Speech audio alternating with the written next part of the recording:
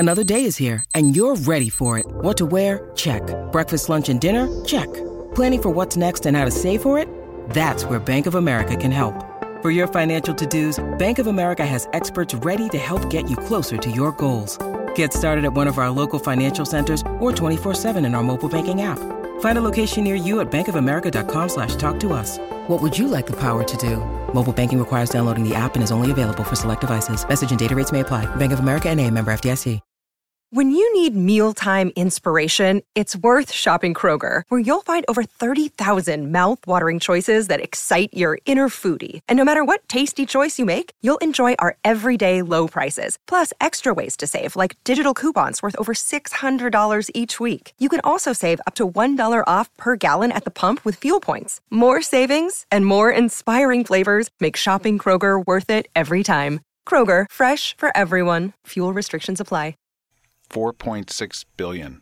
The Earth forms. Cambrian. 542 million. Complex life explodes. Permian Triassic. 251 million. 90% of species die. Cretaceous Tertiary. 65 million. Meteor kills the dinosaurs. 55 million. Primates appear. 2.3 million. Pleistocene. 200,000. Humans 20,000. Agricultural 250. revolution. Industrial revolution. 60. Great acceleration. The Anthropocene.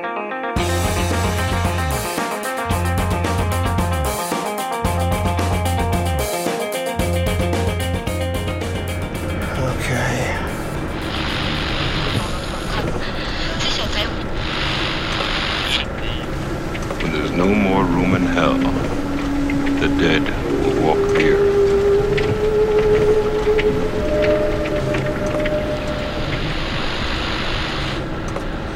Jesus. This is definitely scarier than I thought it was going to be. May. All right, let's do this.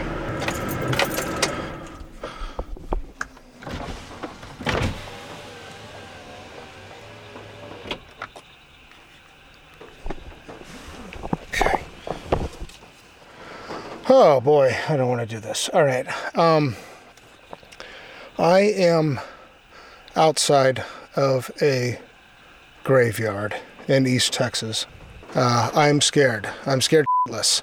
And I think anybody in their right mind who is outside a graveyard in East Texas would be scared. I am particularly scared because I have a very deep and very real fear of zombies. I am sitting in my car. Okay, I'll get out of the car.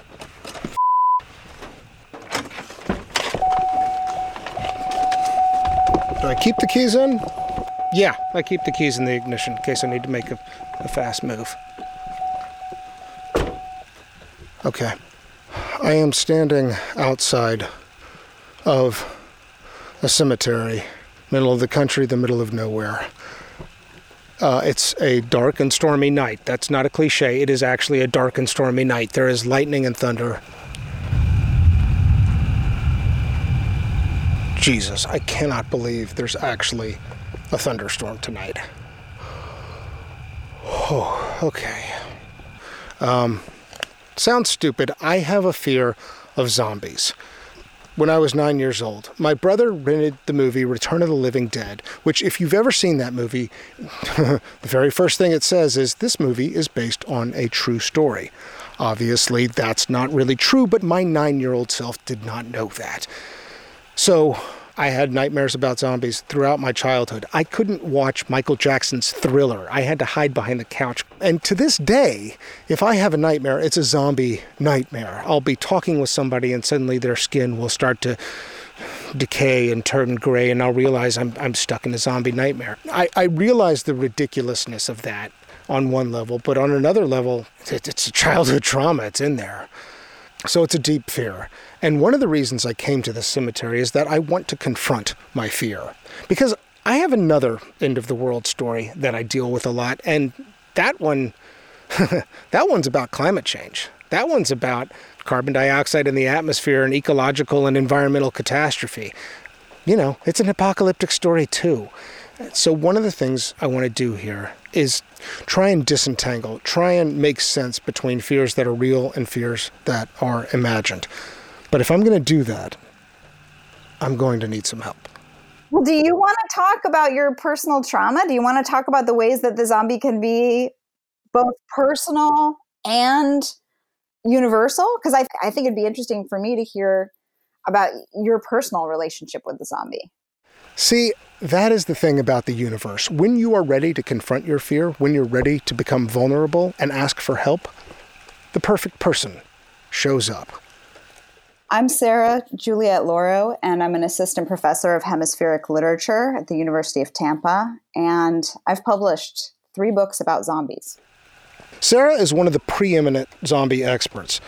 She's had good timing. She got interested in the subject in the mid-2000s, right when there was a kind of renewed wave of pop culture interest. More zombie movies were coming out. There was, Jesus Christ, that's a dog. Oh, God. Okay, I'm getting in my car. Okay, I'm in my car now. That dog is too scary. I mean, it's one thing to confront your fear. It's another thing to confront a dog that's going to eat your But I'm still at the cemetery. I'm not leaving yet. I'm going to get this. This is Generation Anthropocene, damn it. Whew. All right. Sarah Lauro is a preeminent zombie expert. Now, it's okay if you're not a zombie movie fan. Maybe you're sick of the whole thing, but you have to admit they're popular. There's something about this monster, this ghoul, that has real staying power. Now, have you ever asked yourself, why? What is it about zombies that people are so into? It's a good question, right? What fears do they symbolize? What fears do they represent? If you look closely, horror stories have a way of telling us about fears deep inside ourselves and our society. They represent our anxieties. Now, I want to give you a massive heads up here. In this conversation with Sarah, I put a lot on the table. We talk about the origins of zombie mythology, climate change, and coronavirus. I mean, we go a lot of different places. And I think more than anything, it's a lot of just food for thought. So I don't want to promise that this episode is going to tie up in a nice bow or anything like that. But I will say this. I came away from this conversation with Sarah a little less afraid. I'm glad that she and I took the time to take apart some of the stories we tell ourselves about the end of the world, whether those stories are real or imagined. Now, to kick this off, before I get into the environmental stuff, I wanted to understand a little bit more about the history of zombies sort of generally. So I started the conversation by asking Sarah about George Romero. For people who don't know much about zombie movies or zombies in general, who was George Romero and what is his significance in the history of zombie movies? So I actually, in my book, The Transatlantic Zombie, I compared George Romero to Christopher Columbus because he is considered by many to be kind of the father of the modern zombie. But actually, most people know that there was a long body of zombies in film before that. And then my research traces the whole history of the zombie back to Africa. So actually, it was already a very powerful cinematic monster. But then when George Romero made Night of the Living Dead in 1969, he brought together some key ingredients of sort of monster movies, monster mythology that really gave us the kind of contagious cannibal living dead that we think of today when we think of the zombie. He sort of crystallized this idea that we have of the zombie, which is that it is risen from the dead. It has sort of like lost consciousness. It's almost sort of like a machine on autopilot in that it might not be able to recognize people that it knew. It only has this one drive, and this is a drive to consume human flesh. And by its bite, it transmits its state so that other people who are bitten by a zombie will become a zombie. I would say those are the main ingredients that we get in the rebirth of the zombie mythos as it was brought in by Romero in 1969. So let's take each of those characteristics sort of piecemeal, because I think there's a lot of ideas and symbolism in each one. If you're teaching this in a class, what does cannibalism represent as an idea? What are some of the sort of interpretations of that particular characteristic? Well, this is why you can't really just start studying the zombie with Romero, because that idea doesn't just come out of nowhere. And before Romero's zombie, the zombie came out of Haitian folklore, a Haitian folklore mythology that's deeply about the enslavement of the Haitian people and their battle for freedom. And it's also deeply about the kind of demonization of Native peoples or African peoples as cannibals. So when that thread shows up in the Romero oeuvre, I don't think that it's just kind of coming out of nowhere. It really has a longer heritage of demonizing people by saying that they're savage and oftentimes, making up accusations of cannibalism. I mean, there's also something about, what it means to be consumed. Right.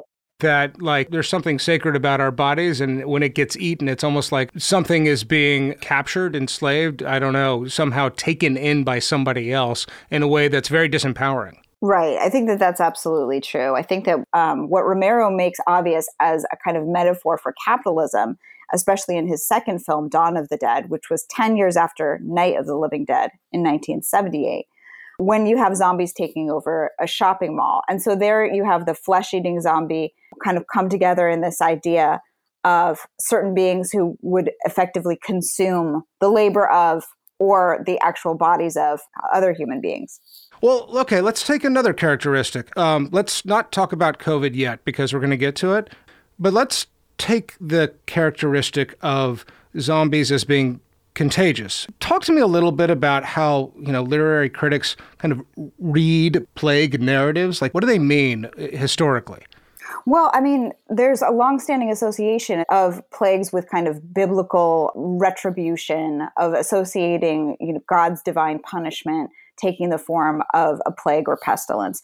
So that is one aspect of it. Another that I think, we've been talking about colonialism and enslavement and the connection that the zombie has to all of those narratives. And I don't think you can take plague out of that either, because there was such a transmission of different diseases across the world, beginning with the transatlantic slave trade and even earlier, the transmission of yellow fever, smallpox to Native peoples. And so I think that too, this idea of something foreign coming from outside and taking over is also sort of an extended image of colonialism and that conquest. Yeah, it's funny. You kind of as these things become the ingredients for Romero's zombie, it doesn't feel so coincidental that these characteristics wind up being all part of one monster.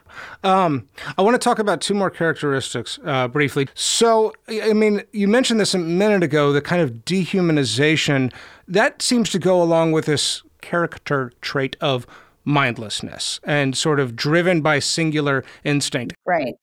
How do we think about that one? What does that represent in terms of the zombie as a symbol? This is a really good way of kind of tracing with a broad brush the way that the zombie myth was taken up in Hollywood. So the zombie myth, as I said earlier, comes to us from Haitian folklore, where it's deeply about the people's enslavement. And so there you can think of the dehumanization of the enslaved person who was effectively robbed of their identity and just treated as little more than a beast of burden. The first real wave of interest in a Hollywood zombie is in the 1930s. And that was well before Romero's zombie, and zombies looked very, very different. They weren't contagious. They weren't cannibals. But what they were was effectively still this kind of dehumanized, vacant slave. And many people have argued that the reason there was such an interest in this first wave of zombies in the 1930s was because of the Great Depression, that people really were feeling disempowered by capitalism and the way it had let them down in the Great Depression, and felt that it really resonated with their own situation. It's interesting how that one kind of flips, how in the early iteration, the idea of kind of dehumanization and mindlessness is something to be pitied. It's the victim. And then that does seem like a real pivot point with Romero, that trait becomes something scary, that there's an instinct driving it that, we don't know what that's all about, but we can't seem to stop it or control it or regulate it. Absolutely. I think I do think it sort of shows two different modes of capitalist concern. The first one being sort of not appreciating the worker, not considering the worker as human, not giving a worker a share of the profits. And the second one being kind of this accelerated age of capitalism where we have this need to constantly propel ourselves forward with consumption. So we effectively have created this system whereby we have to have an eternal hunger. We have to keep wanting to consume or else our economy doesn't function. Okay, last character trait I want to talk about. The idea of living dead. That of resurrected corpses. I mean, there's something about that seems to get at, I don't know, anxieties about boundaries between life and death. How do people in your world kind of read the idea of a resurrected corpse as representing something? Well, I mean, this is obviously a trans-historical concern. And as long as people have been really reflecting on their existential state, they've been pondering death and wondering whether there might be something beyond it or whether people could return from death. I think in sort of a soundbite form, the way to answer this question is that almost every year I get into some sort of Twitter battle because people will say on Easter, Happy Zombie Jesus Day. And I feel the need to point out to them that Jesus was in no way a zombie. There's a complete difference between resurrection or a being who is returned and in themselves versus the dehumanized, vacant, absent living corpse. Yeah. Okay. You combine all these things, cannibalism, contagion, the idea of robotic, mindless behavior, singular instinct, and you've got just this incredible package of characteristics with which there's a lot of different interpretations, and there's a lot of ways in which people can map their fears about fill in the blank. I mean, it's a really useful monster that way. Yeah, I mean, I think that Romero's film was sort of the crystallization of a lot of things that were in the ether, because I think it's this perfect, spooky mirror. I mean, you can look into it and you can either just contemplate the human experience that's so universal, which is that we are all going to die, or you can look into it and see your own historical moment. It's kind of hard to talk about zombies in broad strokes because they can be so different. And yet, I would say that the thing that they all have in common is this critique of power, this idea of some humans no longer being quite human. And that I think that that's always bound up with a kind of legacy of mistreatment of human beings by other human beings. And that as a fundamental sin against humanity and a sin against nature. I think that dog is really pissed off at me. Whew. So I hope at this point, maybe you can see why the zombie myth is so popular. There's a lot of ideas packed into this myth. Now, I said at the top of the show that two of my biggest fears are zombies and climate change. Now, my rational self knows that only one of those end-of-the-world stories has any merit, but there's another part of me that cannot shake the fear of the living dead. And as I've been working on this episode, I've had 3 different zombie nightmares already. I know this is weird. Maybe these 2 fears are kind of linked up somehow, coupled, bound up together. Hear me out. Maybe there's a way in which zombie mythology expresses or represents some of my anxiety about environmental catastrophe. And maybe I'm not alone. Maybe one of the reasons zombies have become so popular is because they're the manifestation of a deeper, bigger fear that we all have about what's happening to the earth. And this is one of the reasons I really wanted to talk to Sarah. Back in 2011, she wrote an article on the eco-zombie. Now, a quick clarification on that. The eco-zombie isn't like a mossy, green, organic zombie or anything like that. This is a category of analysis and interpretation. Her essay draws on the sort of literary tradition of eco-criticism, which is all about how to look at the human-nature relationship as it's treated in literary texts.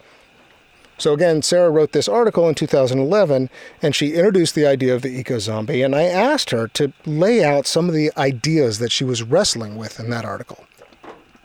For me, the eco-zombie is almost always very much tied up with the zombie's origin story. So often what's the most fascinating aspect of any zombie film is the reason the narrative gives of why this has started happening. And in fact, I think zombies are more interesting when it is obvious that they have this tension between, was it nature, was it man-made? What I am fascinated by, the thing that keeps sort of itching in my brain, it's this battle between man's desire to control nature, to improve the world for ourselves, and that moment where we just, we step over the line and now we've unleashed something terrible. And I think that speaks deeply to your interest in the Anthropocene. Yeah, I was going to say the exact same thing. That is what, to me, makes this an Anthropocene question. Yeah. That embedded in the idea of the Anthropocene, of humanity writ large as a geologic force, is a kind of a question of the limits and extent of humankind's power. That if you put humanity on par with geologic forces, is that appropriate or not? Right. And I think that I think that not knowing what kind of forces we may be tampering with, but also acknowledging the unbelievable power of humanity is kind of present in the zombie narrative too. That's like what makes this an Anthropocene thing. Does that make sense? Absolutely. I agree 100%. Well, so, let's look at it from a couple angles, because there is a history of plague narrative sort of being tied with the idea of a vengeful god. Yep. And I do think that some people read the zombie story as like that's what it's about. Right. God's getting back at humanity for having violated some sacred terms or something.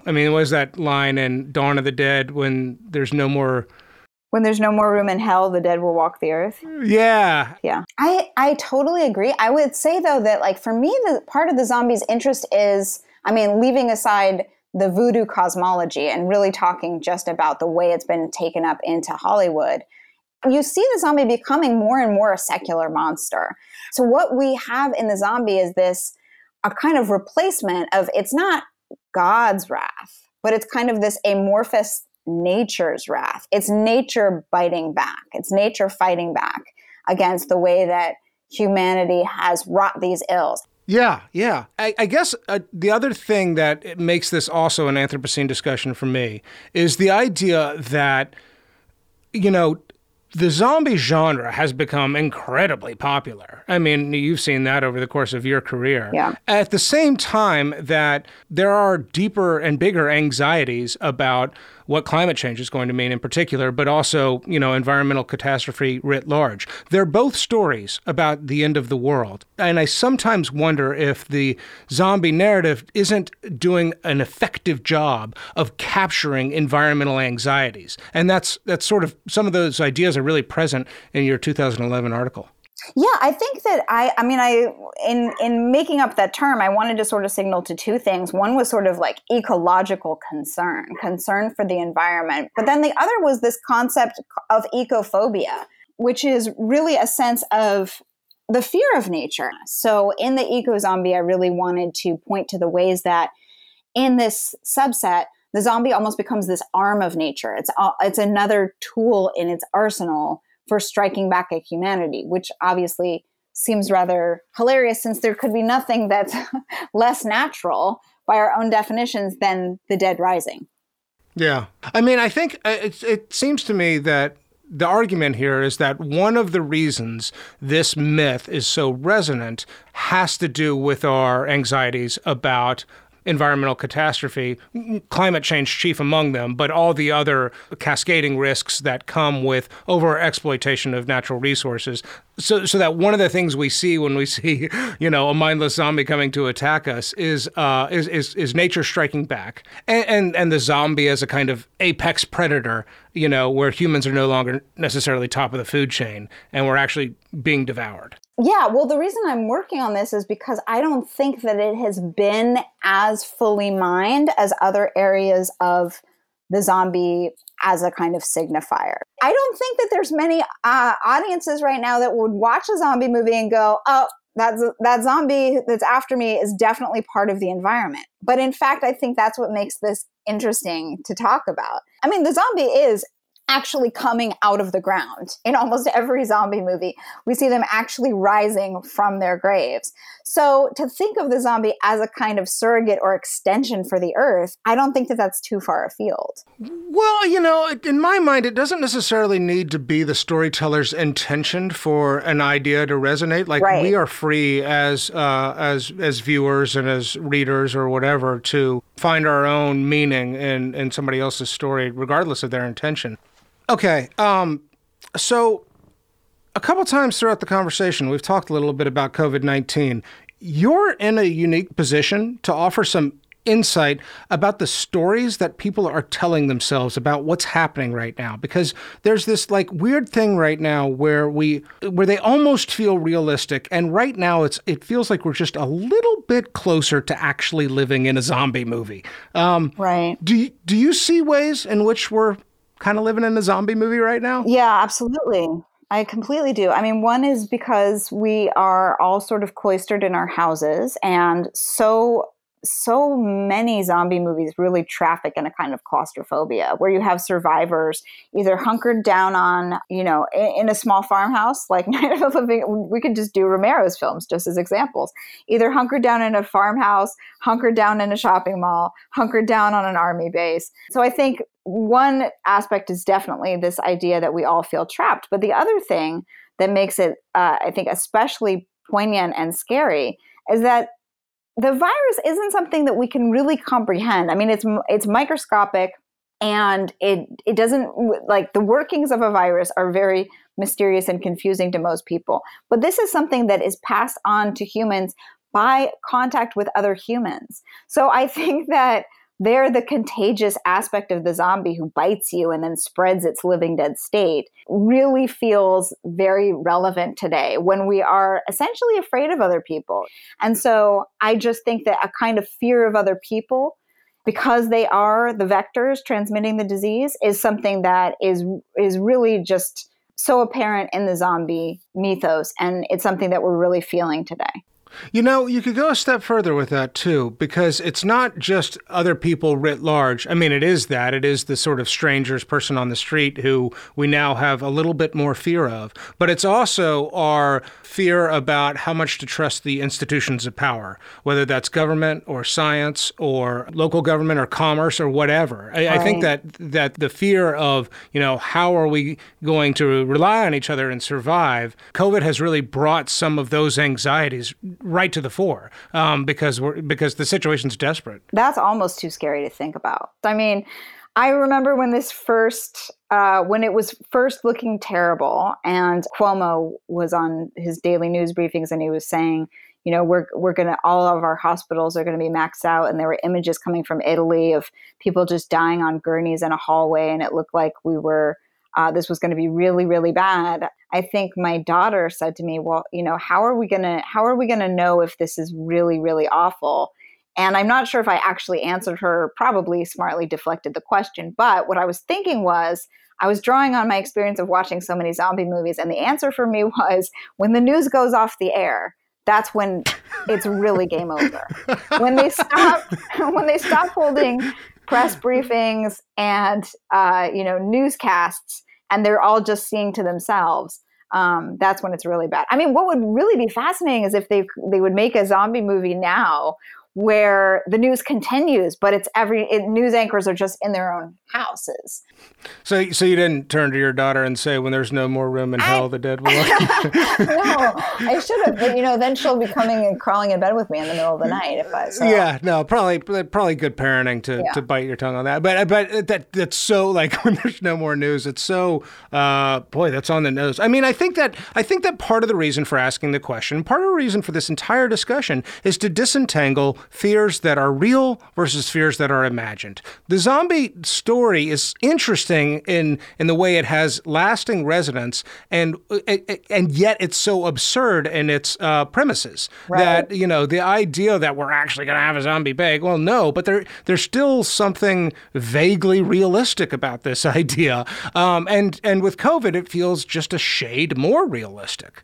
I know. I mean, I think that what's horrifying about the zombie is that it's actually not a myth. It's actually not that preposterous. And what I mean by that is that really when I say that, I'm talking sort of about first wave zombies more so, as in the Haitian zombie folklore, that somebody could enchant a person and make them effectively a slave. Well, that happened, right? That's slavery. The idea that somebody could have such a thirst for flesh that they would eat someone else. Well, in a way, that's what capitalism does. The people making the profit are effectively eating up the labor of the other people. So that we can lose our values to such a degree that we turn on each other and that we just put our own personal survival ahead of everything else that's sacred. Well, unfortunately, sometimes it looks like that is happening. So yeah, I think the worst parts of zombie movies, yes, they haven't literally happened, but the metaphors sometimes feel quite thin. And you can see through them to see the way that they reflect our own world back to us. And it's a scary, scary image. Okay, let's set zombies aside for just a second.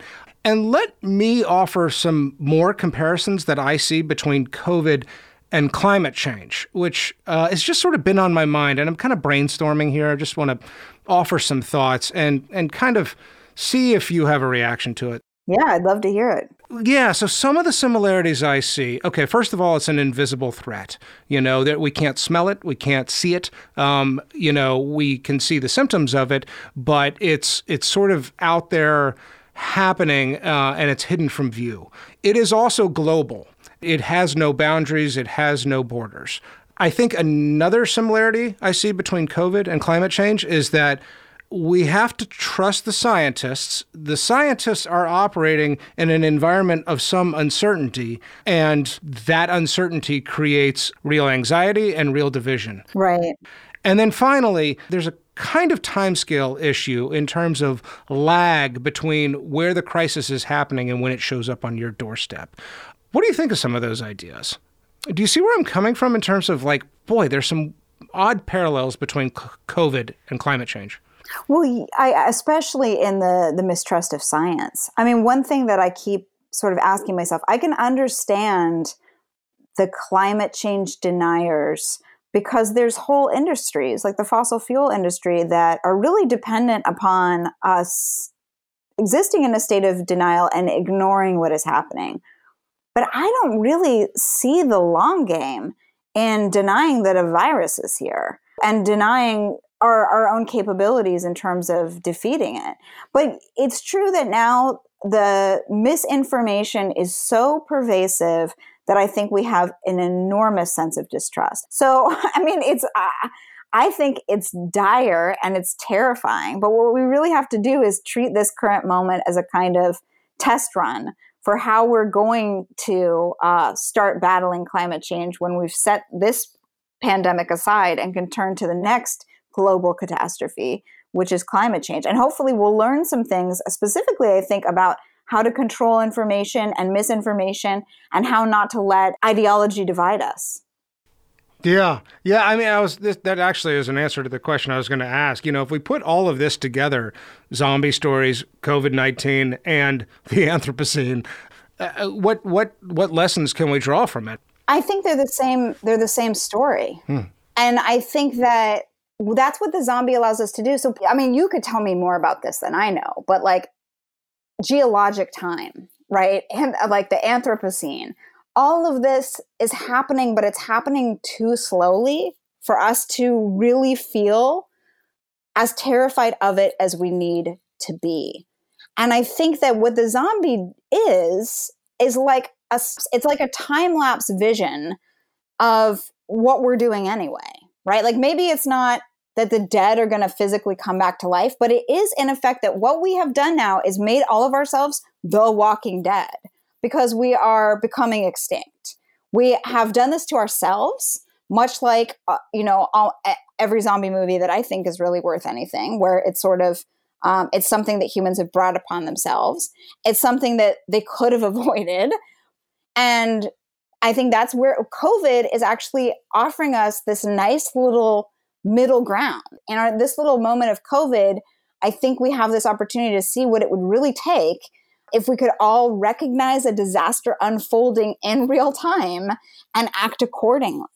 I don't know that we're going to rise to the challenge. But I think that that's sort of, for me, what the zombie has always been about, is this kind of dress rehearsal for catastrophe, if you can be smart enough to recognize it for what it is. Yeah, that's, for me, I completely agree that one of the core challenges with climate change is, how do you make it real? How do you shrink the timescales and tell the story so that we feel it on an emotional level, where we see how it affects not just the life support systems of the planet, but our day-to-day behavior. Right. Because the disconnect between how we experience time and the timescales with which this catastrophe is unfolding, like, that is the core problem. So we need a good story. Yeah. To help bring that to life. And if that, maybe it's a literal story, but what I love about the zombie narrative is, it's kind of better as a symbolic one. And the whole reason I do this show, in a way, is because I'm groping around for a better way of presenting this in story form, because I think we're hardwired for a good story. Right. And one of the reasons I have such an obsession with zombies is because they're good stories. At least to me. I think that they make a great story. I love zombie movies. Well, that's what's interesting about it, is I think the zombie has always been a mirror for the present. I think that zombies really reflect the abuses that we are perpetrating right now. And whether that right now was, 19th century slavery, whether that right now was Depression era abuses of the worker, whether that right now was, sort of like the oil crisis in the 70s. I think in all of these different moments, the zombie is a monster for now. But I think we need to find a way to kind of collapse the ways that we tell stories about the present and the ways that we tell stories about the future through things like science fiction and horror, and make people realize that our present day, like, that the future is not so far away, and that basically we've now arrived in that horrible aftertime that for so many decades we were just imagining in science fiction, that actually this is our now. Yeah. No, that there is an explicit confrontation of fear is important to me. Right. I think as people, we just forget how much we're driven by fear. Right. It is this base instinct that's motivating the vast majority of our behavior. And so by turning and confronting it, both in terms of metaphors and in terms of, what's literal, you're able to overcome, move through, contextualize, handle it in whatever way. Well, so I think that there's a lot of hope in zombie narratives, and in terms of everything we've talked about. One thing gives me tremendous pause. These movies usually don't end very well. Like, there's never a cure, and that kind of leaves me with a feeling of dread. But maybe it's just a movie.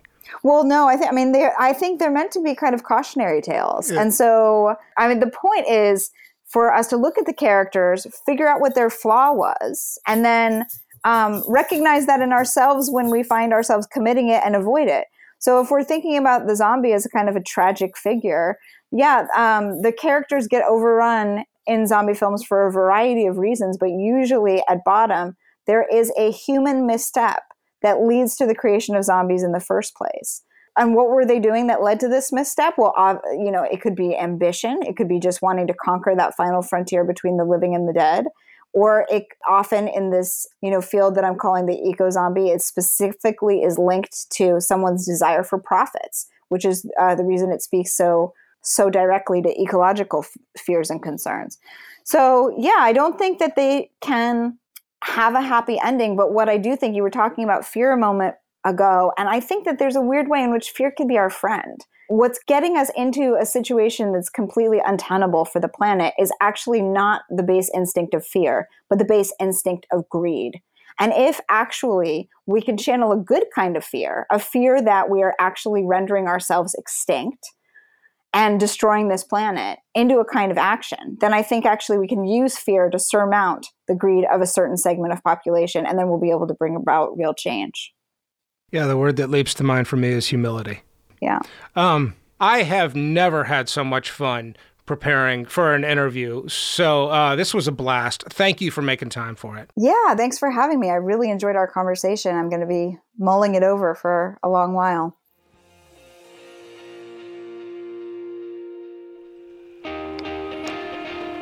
That's it for this episode of Generation Anthropocene. Thank you to Leslie Chang, Carl York, and Allison Wilson for all your behind-the-scenes help. Thanks also to Jackson Roach, who inspired this episode. And especially thanks to Sarah. She's awesome. I highly recommend you take a look at her work. Hope to see you next time, assuming there's not a zombie apocalypse.